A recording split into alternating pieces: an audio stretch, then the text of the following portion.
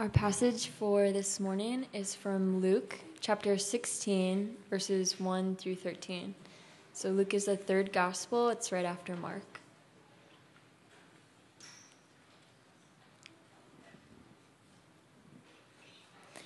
He also said to the disciples, "There was a rich man who had a manager, and charges were brought to him that this man was wasting his possessions. And he called to him and said to him, 'What is this that I hear about you? Turn in the account of your management, for you can no longer be manager.' And the manager said to himself, 'What shall I do, since my master is taking the management away from me? I'm not strong enough to dig, and I'm ashamed to beg. I've decided what to do, so that when I'm removed from management, people may receive me into their houses.' So summoning his master's debtors one by one, he said to the first, 'How much do you owe my master?' And he said, 100 measures of oil. And he said to him, 'Take your bill, sit down quickly, and write 50. And then he said to another, 'And how much do you owe?' He said, 100 measures of wheat. He said to him, 'Take your bill and write 80. The master commended the dishonest manager for his shrewdness. For the sons of this world are more shrewd in dealing with their own generation than the sons of light. And I tell you, make friends for yourselves by means of unrighteous wealth, so that when it fails, they may receive you into the eternal dwellings. One who is faithful in a very little is also faithful in much, and one who is dishonest in a very little is also dishonest in much. If then you have not been faithful in the unrighteous wealth, who will entrust to you the true riches? And if you have not been faithful in that which is another's, who will give you that which is your own? No servant can serve two masters, for either he will hate the one and love the other, or he will be devoted to the one and despise the other. You cannot serve God and money." Stephanie. Well, as you can tell from the passage that Stephanie just read for us this morning, we're continuing on in our study in the Gospel of Luke together this morning, and we're going to look at kind of a strange parable together this morning as she just read. If you felt like what we just read together was confusing, you're not alone.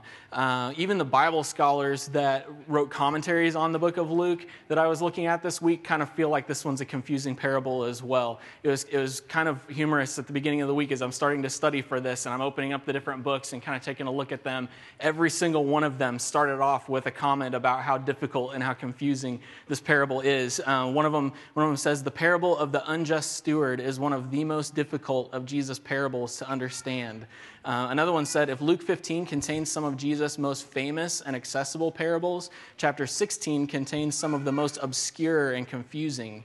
And this one was my favorite. This guy's quoting some other commentaries that he looked at. He says, "Over a century ago, Plummer pronounced, 'The literature on this subject is voluminous and unrepaying.'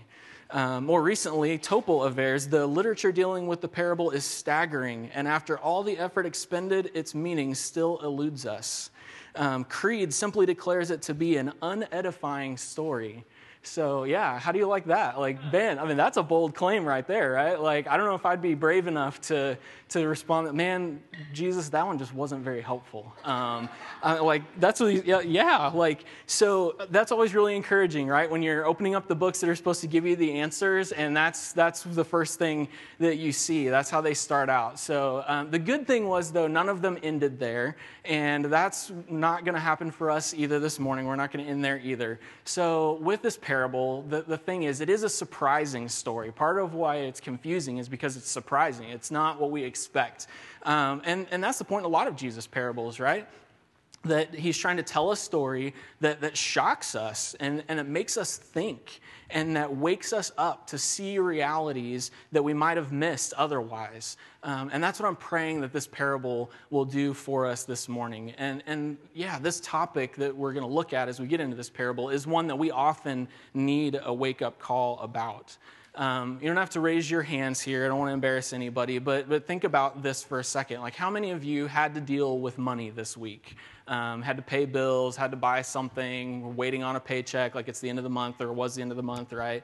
How many of you had to make decisions related to how you used your money this week? And as you think about that, like how many of those were decisions that you actually had to wrestle with a little bit? Like they weren't easy. You felt some level of stress about the decisions that you needed to make with your money. Those are interesting questions to think about for a couple of reasons. One, because on the one hand, I would imagine most of us in this room, except maybe some of you kids, had to deal with money and make money-related decisions this week. And most of us probably struggled with at least some of those decisions. Like it's hard sometimes to figure out how to use your money and the best way to use it, where it needs to go. Some of you, even honestly, like as you're sitting there this morning in these chairs, might have some of those decisions weighing on your minds even right now. But on the other hand, I think money can be tricky because we get so used to dealing with money that and making money-related decisions, that there are probably a lot of them that you just made without even thinking about it this week very much. A lot of things that we spend money on are almost on autopilot, right? Like we just gotten into certain habits where maybe we thought about those things at one point, thought about those decisions at one point, but now that's just something our money goes to without any thought at all. And maybe they're on autopilot because you actually like set up the auto bill pay with your bank and you don't have to think about it anymore, right? Like that's kind of the two-sided struggle with money is we wrestle with it, but there's things that we don't wrestle with that we probably should.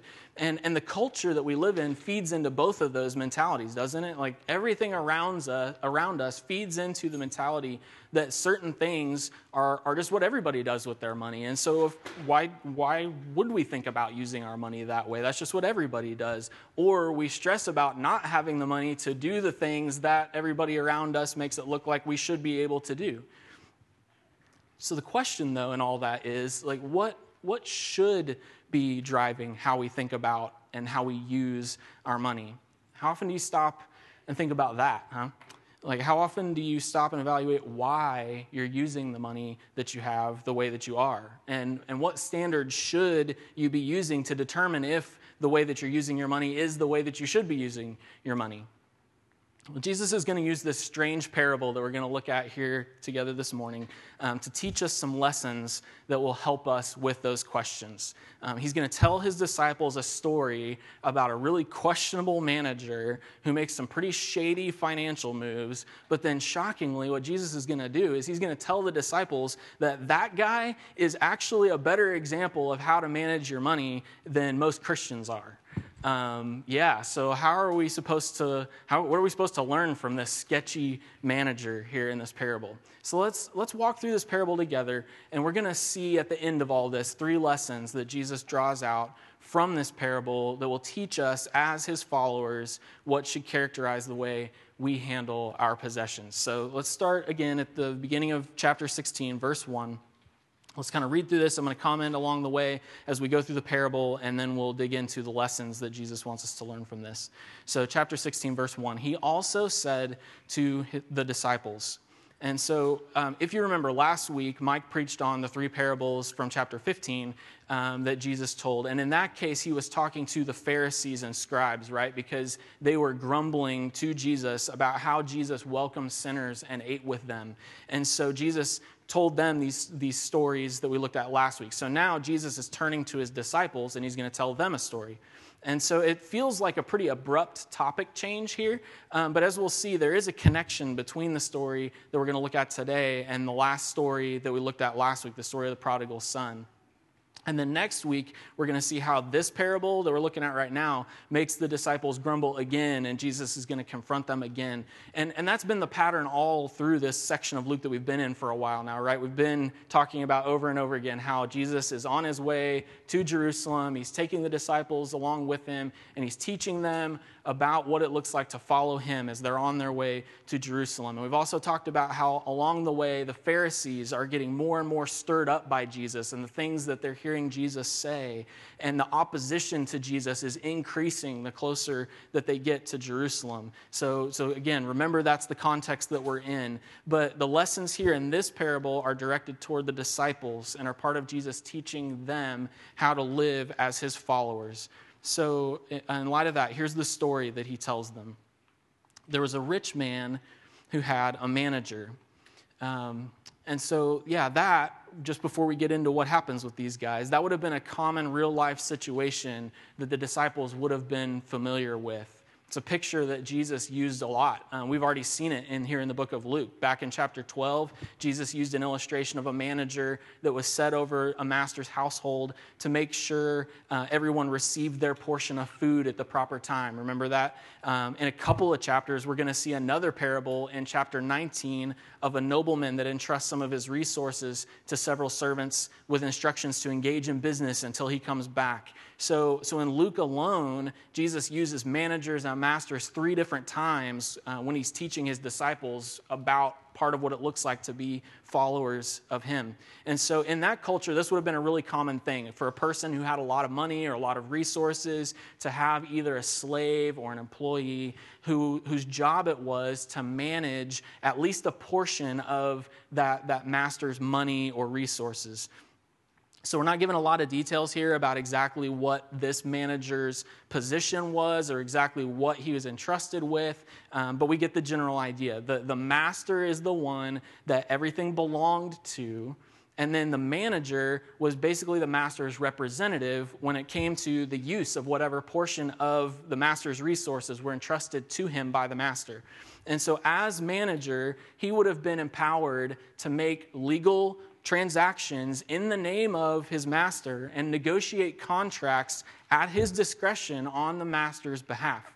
And so anything done by that manager within the scope of his management would be binding on the master. He's acting on the master's behalf and representing him. And the manager wouldn't be liable himself for any loss to the master because of his own bad decisions. Because again, he's working on behalf of the master. The master is the one that's ultimately accountable for these things. But at the same time, because everything ultimately belongs to the master, the manager is accountable to the master for how he used the master's possessions. And the master is going to hold the manager accountable if he were to misuse the master's possessions. And that's what it looks like happens here in the rest of verse 1.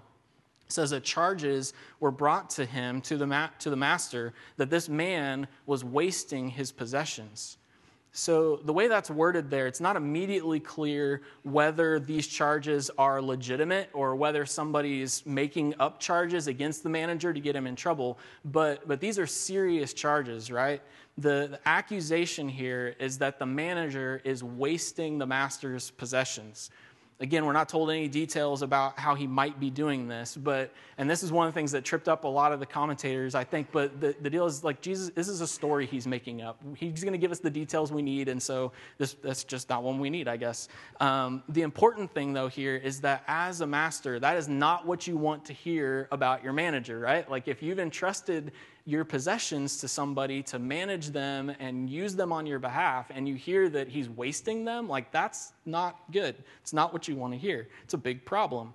And so that's what we find out is going on here. And the word that's used here ought to sound familiar because it's exactly the same word that was used of the younger son in the parable that we looked at last week. So you remember the prodigal son, the younger son asks his father for his share of the inheritance early, and then he goes to a far country and squandered his possessions or his property in reckless living, right? It's the same word here. It's probably not an accident that we've got back-to-back stories of a son squandering his father's resources and then a manager squandering his master's resources. But where the parable last week focused on the father's compassion toward his son when he repented and came back after wasting his possessions, this week the focus is going to be on the master holding the manager accountable for misusing his possessions. And that's what we see here in verse 2. It says, and he, the master, called him, the manager, and said to him, what is this that I hear about you? Turn in the account of your management, for you can no longer be manager. So the master receives these charges against his manager, and so he summons him. He's going to hold him accountable. And the way that phrase is worded there, what is this I hear about you, it indicates that the master believes that these charges are true. You know, I mean, we would do that, right? Like, what is this? You know, like you believe that that's true, right? And so he tells the manager to bring him the books, to bring him the financial records, but he's pretty sure that they're just going to prove that these charges really are true and that he has been squandering his resources. And so he tells the manager that as soon as he turns in the books, he's done. He can't be manager anymore. So, like, you hear those accusations and you hear the manager's situation, you would think that he would at least try to defend himself, right? To try to make a case that these charges are false and that he hasn't been wasting his master's possessions. But that's not what he does. Look at verse 3 here and see how he responds. It says, the manager said to himself, what shall I do since my master is taking the management away from me? I'm not strong enough to dig. I'm ashamed to beg. I've decided what to do. So when I'm removed from management, people may receive me into their houses. So summoning his master's debtors one by one, he said to the first, how much do you owe my master? He said, 100 measures of oil. He said to him, take your bill, sit down quickly, and write 50. And he said to another, how much do you owe? He said, 100 measures of wheat. He said to him, take your bill and write 80. So the manager doesn't try to defend himself at all, right? I wonder, maybe that says something about the truth behind these charges. He seems to just accept the fact that, got his hand caught in the cookie jar and now he's in trouble and he's going to be out of his job. But the deal is, like, this is more than just a job, right? This would have been his housing. This would have been his food. Like, this would have been everything. If he loses this position, he's in big trouble. He's going to have nothing left when this position is taken away from him. All the resources that he had at his disposal before when he was the manager are going to be gone. And the reality of that is they were never his to begin with. And so he's realizing this now. He's got a big problem. All these resources that I used to be able to manage are going to be taken away from me, and I'm going to have nothing left. I'm going to get kicked out on the street. And because everybody knows why I got kicked out on the street, everybody knows that I'm being fired because I was untrustworthy with the master's resources, my options are going to be pretty limited.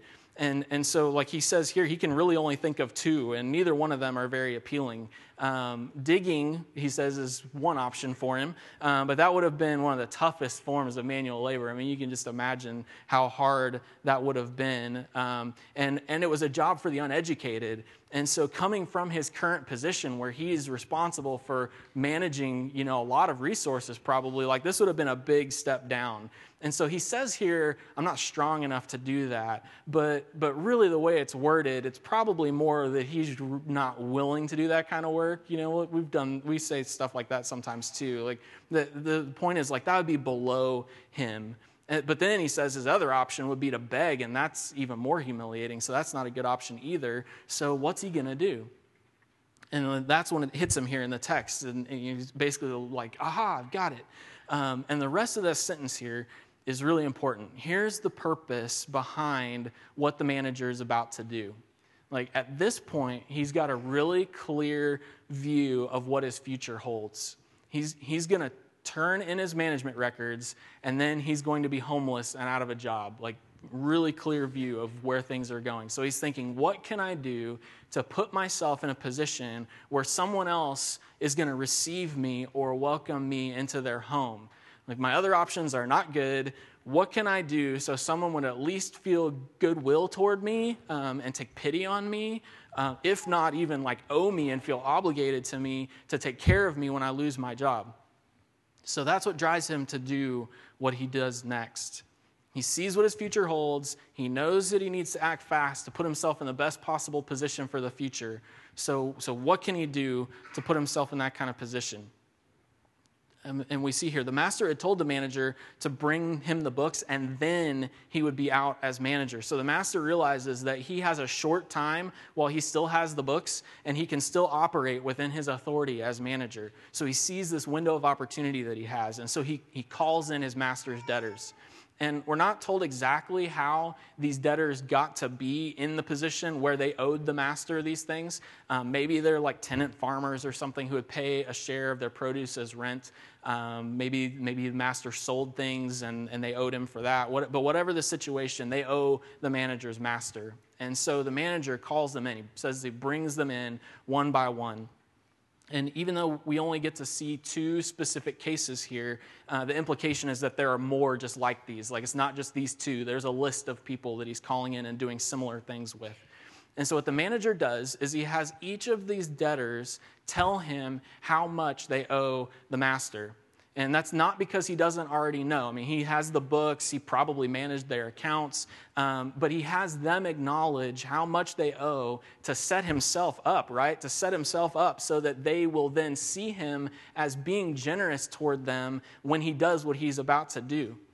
And the ESV here they do have footnotes, which is helpful, but the way it translates these measurements, it doesn't really do justice to the amount of resources that are at play in these conversations here. Like, these aren't little debts. The first debtor that comes in says he owes 100 measures of oil. So you might have a footnote in your Bible there that converts that into a measurement that would make sense to you. But those measures would have been roughly the equivalent of a little bit less than 9 gallons each. So this guy owes almost 900 gallons of oil. Like, that's a lot. The equivalent for people that study this stuff out and do the math, it's basically like 3 years' salary. It's a lot that this guy owes. The second debtor that comes in says he owes 100 measures of wheat, but the measure here is a different one. Dry goods are measured differently than liquids. So the measure here would have been the equivalent of like 10 to 15 bushels each, which I have no idea what a bushel is either. But so I looked that up, and that turns out that a bushel is about 9 gallons too, which is convenient. But so he owes the equivalent of like 10 to 15 times in wheat what the other guy owes. And so it's between 1,000 and 1,500 bushels of wheat, more than 9,000 gallons. So like that's a lot. Like, that would have been the equivalent of 8 to 10 years' salary. So these guys owe a lot. And the first guy then, the manager tells him to take his invoice and rewrite it for half of what it originally was. So he cuts off about 1.5 years worth of salary to what this guy owes his master. The second guy, the manager has him rewrite his invoice for 20% off. But since it's such a bigger amount, it also works out to be a reduction of about 1.5 to 2 years worth of salary as well. And so, yeah, he's like giving them a lot of relief, right? And especially, though, with him telling them to like hurry up, do this quickly, and rewrite their own invoices, like, this feels really sketchy. And given the situation that he knows he's about to lose his job, it is. Like, yeah. But remember, as long as he's still the manager, he's completely within his authority to negotiate contracts on his master's behalf. So, and the master then is bound by these contracts that he negotiates. And so he really helps these guys out. Like, you can imagine how they'd feel toward this manager walking away from these meetings. Like, oh my goodness, like he helped me out big time. And so the manager went from having nothing but bad options in front of him if he didn't do anything and lost his job, to having a list now of his master's debtors that basically are now in his debt. His future looks a whole lot better now than it did before he had these meetings. And so you can see here in verse 8, like, even the master can't help but basically tip his cap to the manager. Verse 8 says, the master commended the dishonest manager for his shrewdness. Now, that's not what you expect to read when you get to verse 8 then, right? Like, you read what just happened, and what we think is what we're going to read here is that the master was furious with the dishonest manager for what he did. Like, that's what we think we're about to see. But instead, Jesus said that the master commended him. Like he praised him. And like, that's shocking. It doesn't make any sense. Like, this guy was accused of wasting the master's possessions. And then when he's told to turn in the books and take his pink slip, he takes advantage of the little window of opportunity that he still has left to do even more damage to the master. Like he's clearly a dishonest manager, like the master says here. But Jesus says the master commends him. I mean, that's crazy. Like, why in the world is he commending him? But this is what's important to notice here, is Jesus says the master commended him not for what he did, but for his shrewdness. So that's probably not a word that most of us use every day, but we probably have a sense of what it means. It's not completely unfamiliar. The word that Jesus used here in the original has the sense of acting wisely, of acting sensibly, of acting prudently. Seeing a situation clearly and taking wise, sensible, prudent action in light of that knowledge or foresight.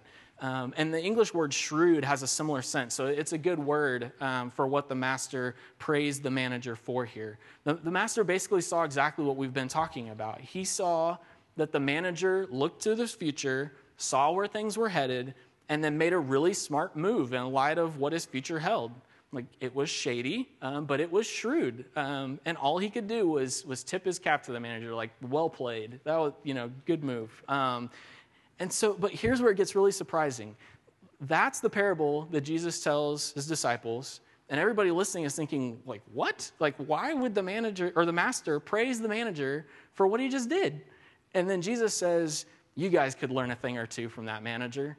And we're thinking, what in the world? What are you talking about? This is not your typical parable from Jesus, right? Look at the rest of verse 8 here, and we'll see Jesus' explanation for why he's telling this story. It says, for, again, he's explaining why he's telling the story. The sons of this world are more shrewd in dealing with their own generation than the sons of light. And I tell you, make friends for yourselves by means of unrighteous wealth, so that when it fails, they may receive you into the eternal dwellings. So yeah, are you feeling yet why the commentators I quoted earlier all said this is such a confusing parable? But hopefully you're also starting to see how it's not, right? Jesus picks up on the master's praise for the manager's shrewdness, and he makes it clear that that's the main point that he's making with this story here. He's not telling us to go out and conduct business in shady ways like the manager did, but there's something about his shrewdness that we need to see and learn from as Jesus followers. Jesus says that the sons of this world, or the people of this world, or of this age, are more shrewd in dealing with their own generation than the sons of light. And this is the only place in Luke where Jesus calls his followers the sons of light, but that's clearly who he has in mind with that title here. And so the point is that as Jesus followers, we tend to not be as good at dealing shrewdly with people in this world than non-believers like this manager. People of this world, like this manager, tend to give more foresight to their future and act more shrewdly in light of that foresight than Christians tend to. Like, that's what he's saying here. And so that's the first lesson, and really the main lesson that Jesus wants the disciples and us to learn from this parable. So let's think about that for just a minute. You can see this on your handout. Here's the first lesson, that like the manager in the parable, we're supposed to be shrewd managers of the resources entrusted to us by our master. Be shrewd managers of the resources entrusted to you by your master.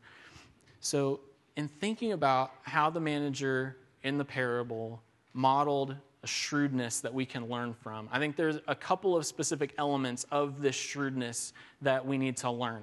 And so first, you can see this next on your handout here. Your possessions are actually God's possessions that he has entrusted to you to manage on his behalf. So the first thing we need to understand when we think about being shrewd managers, we need to think about our possessions and what this says about our possessions. And that's what we see, is that they're actually not ours, they're God's. And that's the first thing that the manager was forced to reckon with when he was going to be fired for squandering the master's possessions. He might have been operating up until that point as if the resources he had access to were his, but they weren't. And they were about to get taken away because they were never his to begin with. They were the master's. So it's not too hard to see that the parallel for us is that God is our master, right? And that's true for a couple of reasons. One, because he created everything. And so because he created everything, he owns everything. Everything belongs to him. We see this all over the Bible. Here's a couple of examples. You can maybe jot down these references. I'll read them for you. You don't need to necessarily turn to them right now. But Deuteronomy 10:14. Deuteronomy 10:14, it says, "Behold, to the Lord your God belong heaven and the heaven of heavens, the earth and all that is in it." Like, everything belongs to him. Earth, heaven, the heaven of heavens, like everything belongs to God. Psalm 24:1 says, "The earth is the Lord's and the fullness thereof, the world and those who dwell therein."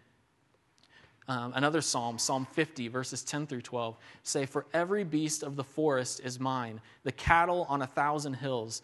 I know all the birds of the hills, and all that moves in the field is mine. If I were hungry, I would not tell you, for the world and its fullness are mine." So everything belongs to God. This is a consistent pattern that we see all through the Bible. He's the master of all things. He created it all belongs to him. He runs the world, and it all belongs to him.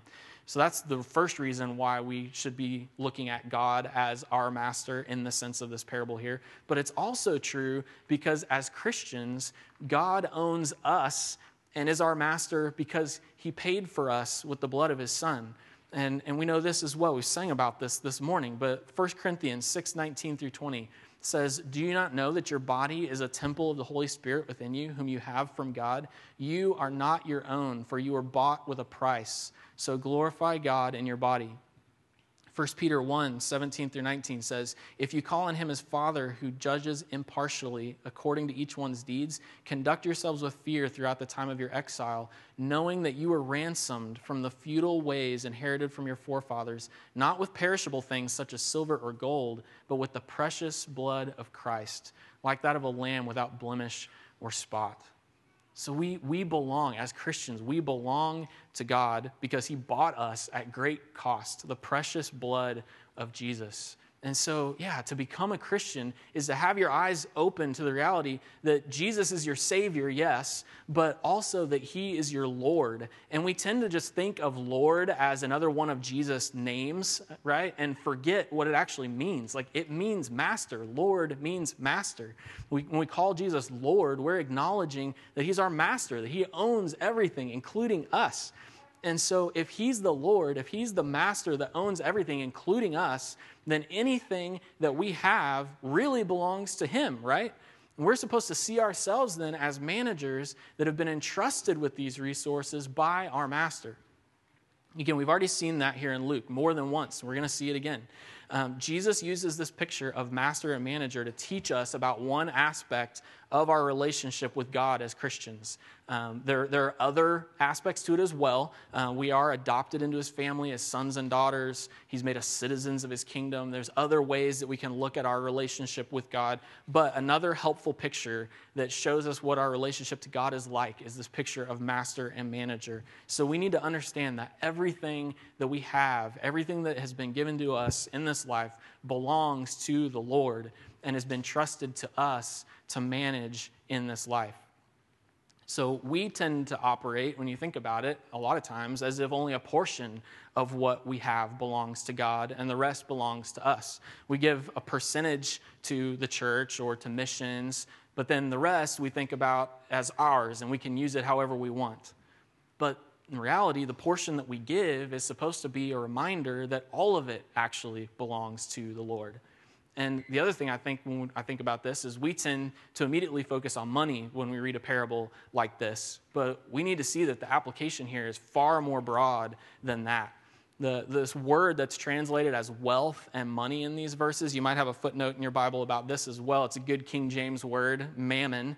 And you might have learned these verses that way. Can't serve God and mammon. It does have money in mind, yes, and we need to see that. But it also has possessions, property, everything else kind of in that category in mind as well. All of our resources are in mind in that word there. So we do need to be thinking in terms of money. That's a big one for us. But we also need to be thinking about all of our other possessions as well. We need to be thinking about our houses, our cars, the beds that we have in our houses, our food. We need to be thinking about our opportunities like our jobs, our schools.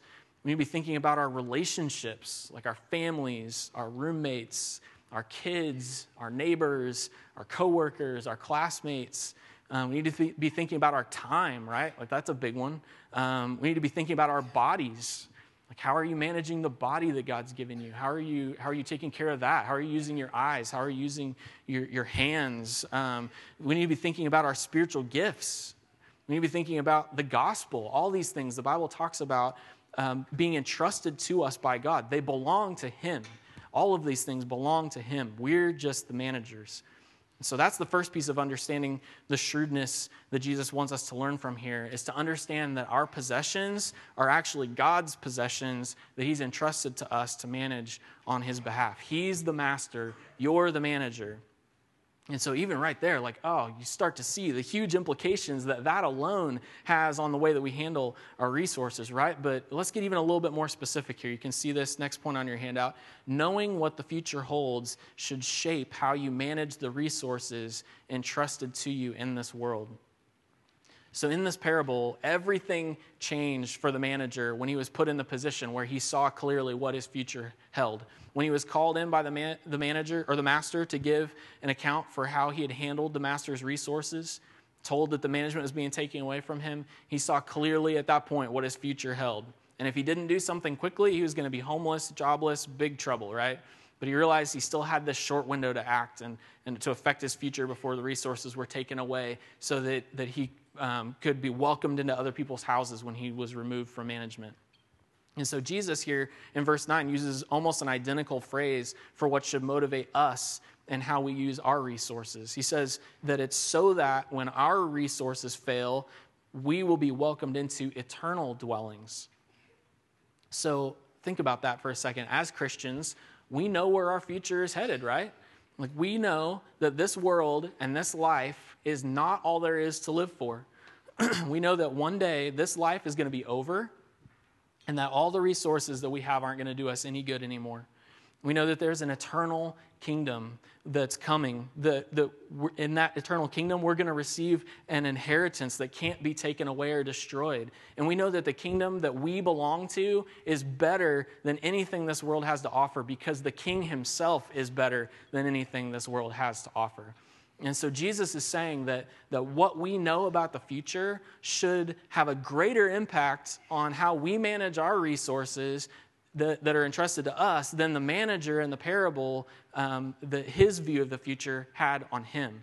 So if he would go to the lengths that he went to in this case to secure another temporary future for himself, how much more should our knowledge of our eternal future drive us to take sensible, prudent action with the resources entrusted to us? And thinking about the future, thinking about that reminds us as well that we only have a short window to act with the resources we have too, just like the manager did. Not because we're about to be fired, but because this life is temporary. And unlike the manager in the parable, we don't know exactly when that time is going to be up for us. We don't know exactly when the end is going to be. And so how much more should we be motivated to be always managing our resources with an eternal mindset?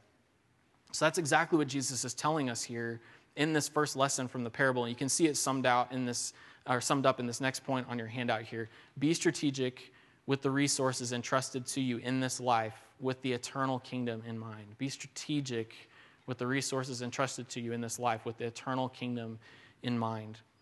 Like the manager in this parable, he acted strategically with the resources that had been entrusted to him with his future in mind. There were a lot of issues with the way he went about that, right? But that's what he did.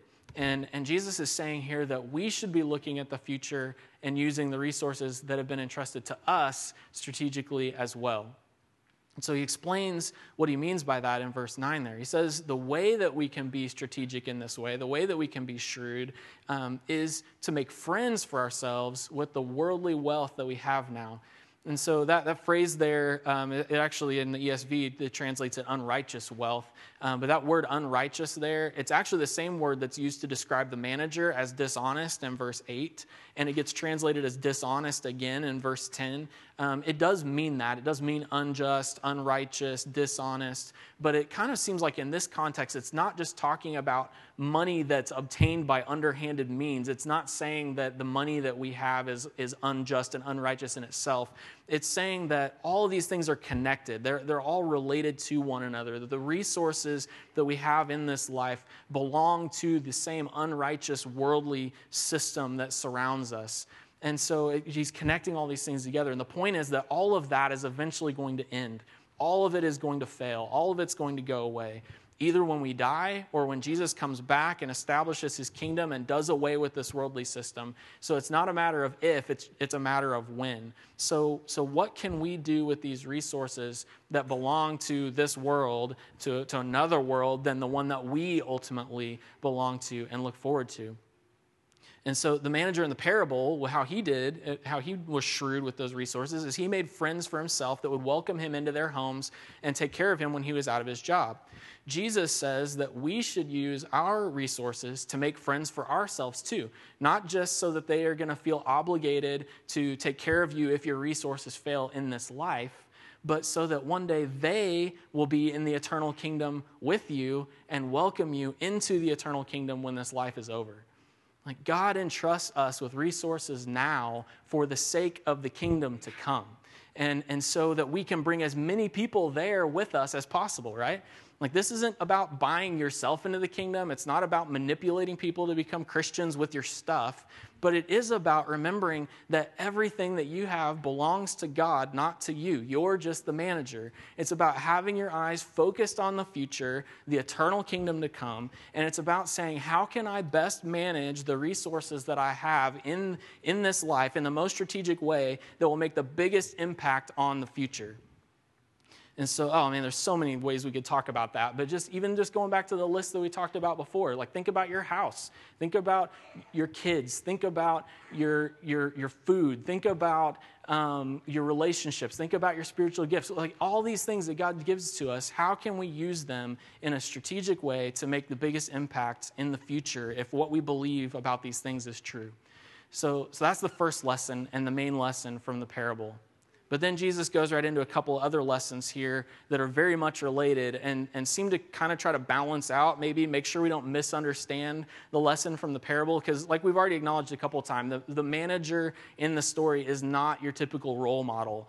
And so while his story teaches us something about being strategic with the resources entrusted to us, there's a couple of key ways we're not supposed to be like him as well. And so these other two lessons here, let's look at them and we'll see how we're supposed to be different from the manager in the parable. And you can see this on your handout. Unlike the manager in the parable, first of all, we're supposed to be faithful managers of the resources entrusted to us by our master. Look at verse 10. It says, one who is faithful in a very little is also faithful in much, and one who is dishonest in a very little is also dishonest in much. If then you've not been faithful in the unrighteous wealth, who will entrust to you the true riches? And if you have not been faithful in that which is another's, who will give you that which is your own? So the manager in the parable, he got himself in trouble by, first of all, because he wasn't faithful with the resources that his master had entrusted to him. Like, it cost him his job, right? And so the warning for us is to not be like the manager in this parable in that way. Like, instead, we're supposed to be faithful managers of the resources entrusted to us by our master. And so, that's the basic qualification for being a manager. If you're not faithful, you can't handle the job. No master is going to entrust you with anything if they can't trust you to be faithful with their stuff.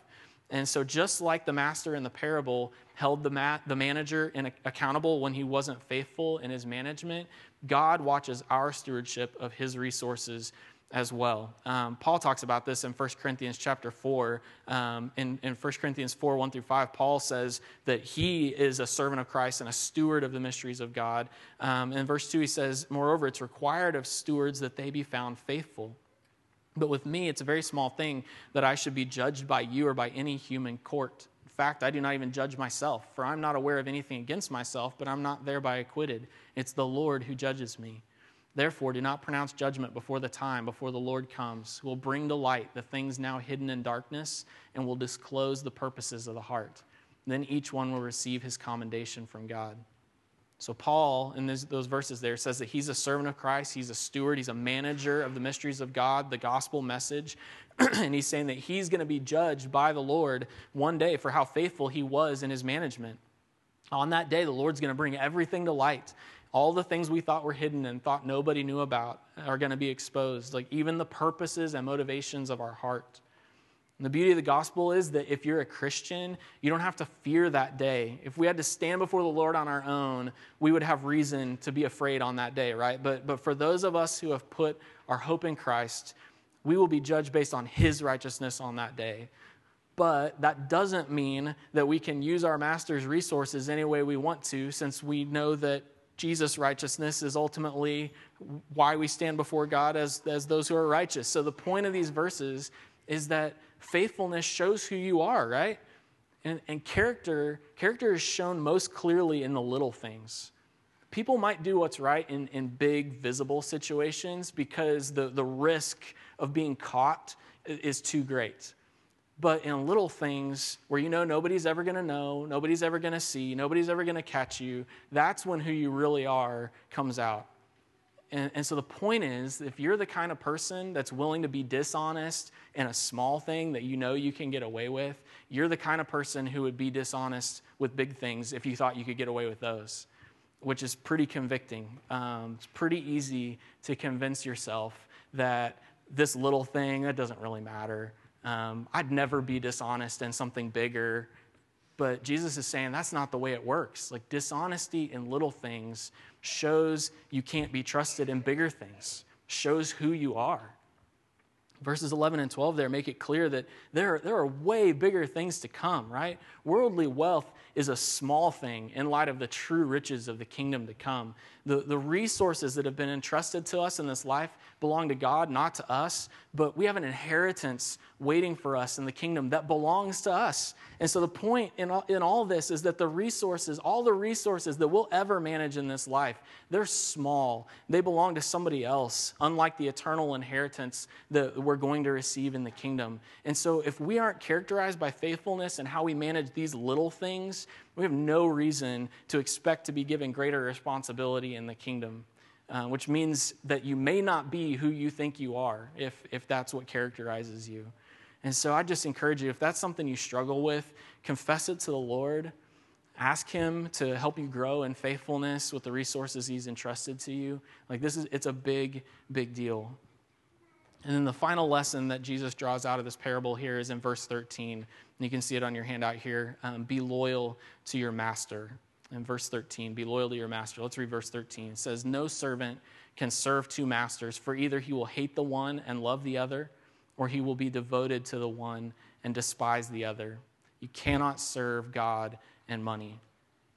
And again, this was the problem with the manager in the parable, right? Like, he wasn't loyal to his master. That's ultimately what was at the root of everything that he did. He wouldn't have wasted his master's possessions in the first place if he'd been loyal to him, and he would have handled things differently when the charges came up if he was loyal to him. So the final lesson for us, and really the one that's at the root of all the others, is to be loyal to our master. Like, you can't serve two masters. You might think you can try to balance things between them, like a seesaw, but one or the other is ultimately going to end up in control, is what Jesus is saying.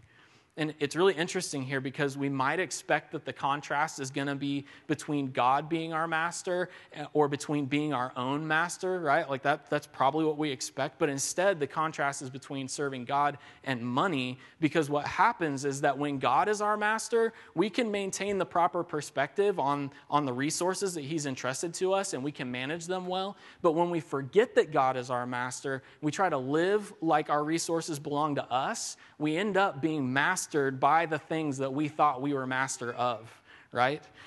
So what does your relationship with your possessions say about your relationship with your master? That's the question that these verses here cause us to ask. Like, what does your relationship with your possessions say about who your master actually is? If you remember that God's your master, everything else falls into its proper place. You're going to be faithful with the little things like money, possessions that belong to him now, because you remember that they belong to him and you're just the manager. You'll be strategic and shrewd in how you manage the resources he's entrusted to you, because you see the eternal kingdom that's to come. And so, all that being the case, all these lessons that we've just talked about here, let's back up real quick in conclusion to think about the questions that I asked at the beginning. Like, why should or what should be driving the way that we think about and use our money? What standards should you be using to determine if you're using your money in the way that you should be? Hopefully, after all this, you start to see some answers to those questions. But let me close with just a couple of practical applications in light of all this. First of all, I'd encourage you maybe spend some time even this week and prayerfully consider, like, what resources has God actually entrusted to you? Sit down and think about that a little bit. And don't just stop with the obvious ones again, but really think about everything that he's giving you. Think about your strengths. Think about your spiritual gifts. Think about your relationships. Think about your opportunities. Think about possessions. Think about your money. But think about how much God has given you, how much he's entrusted to you. And then spend some time thinking about the gospel. Think about what Jesus did for you. Think about how he bought you with his own precious blood.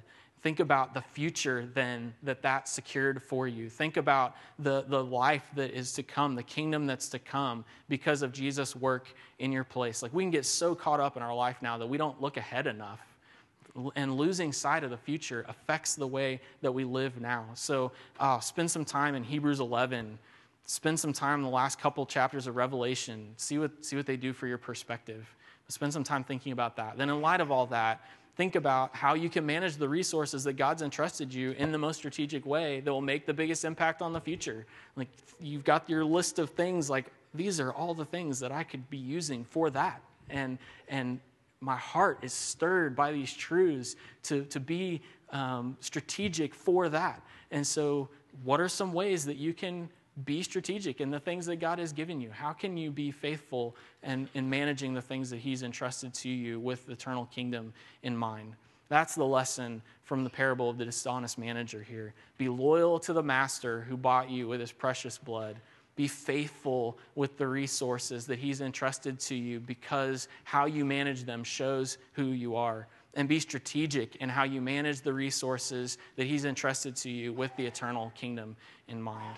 So let's pray together in light of all that. Father, thank you for the gospel.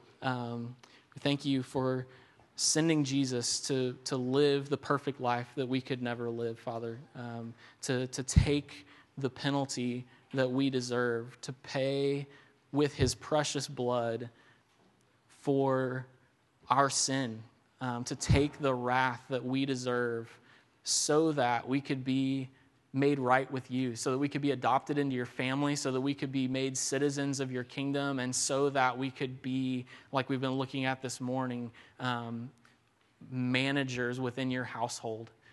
God, you are the master. You created all things, and you own all things, and you own us because you bought us with your precious blood. And Lord, because of that, we have a future that we know is coming.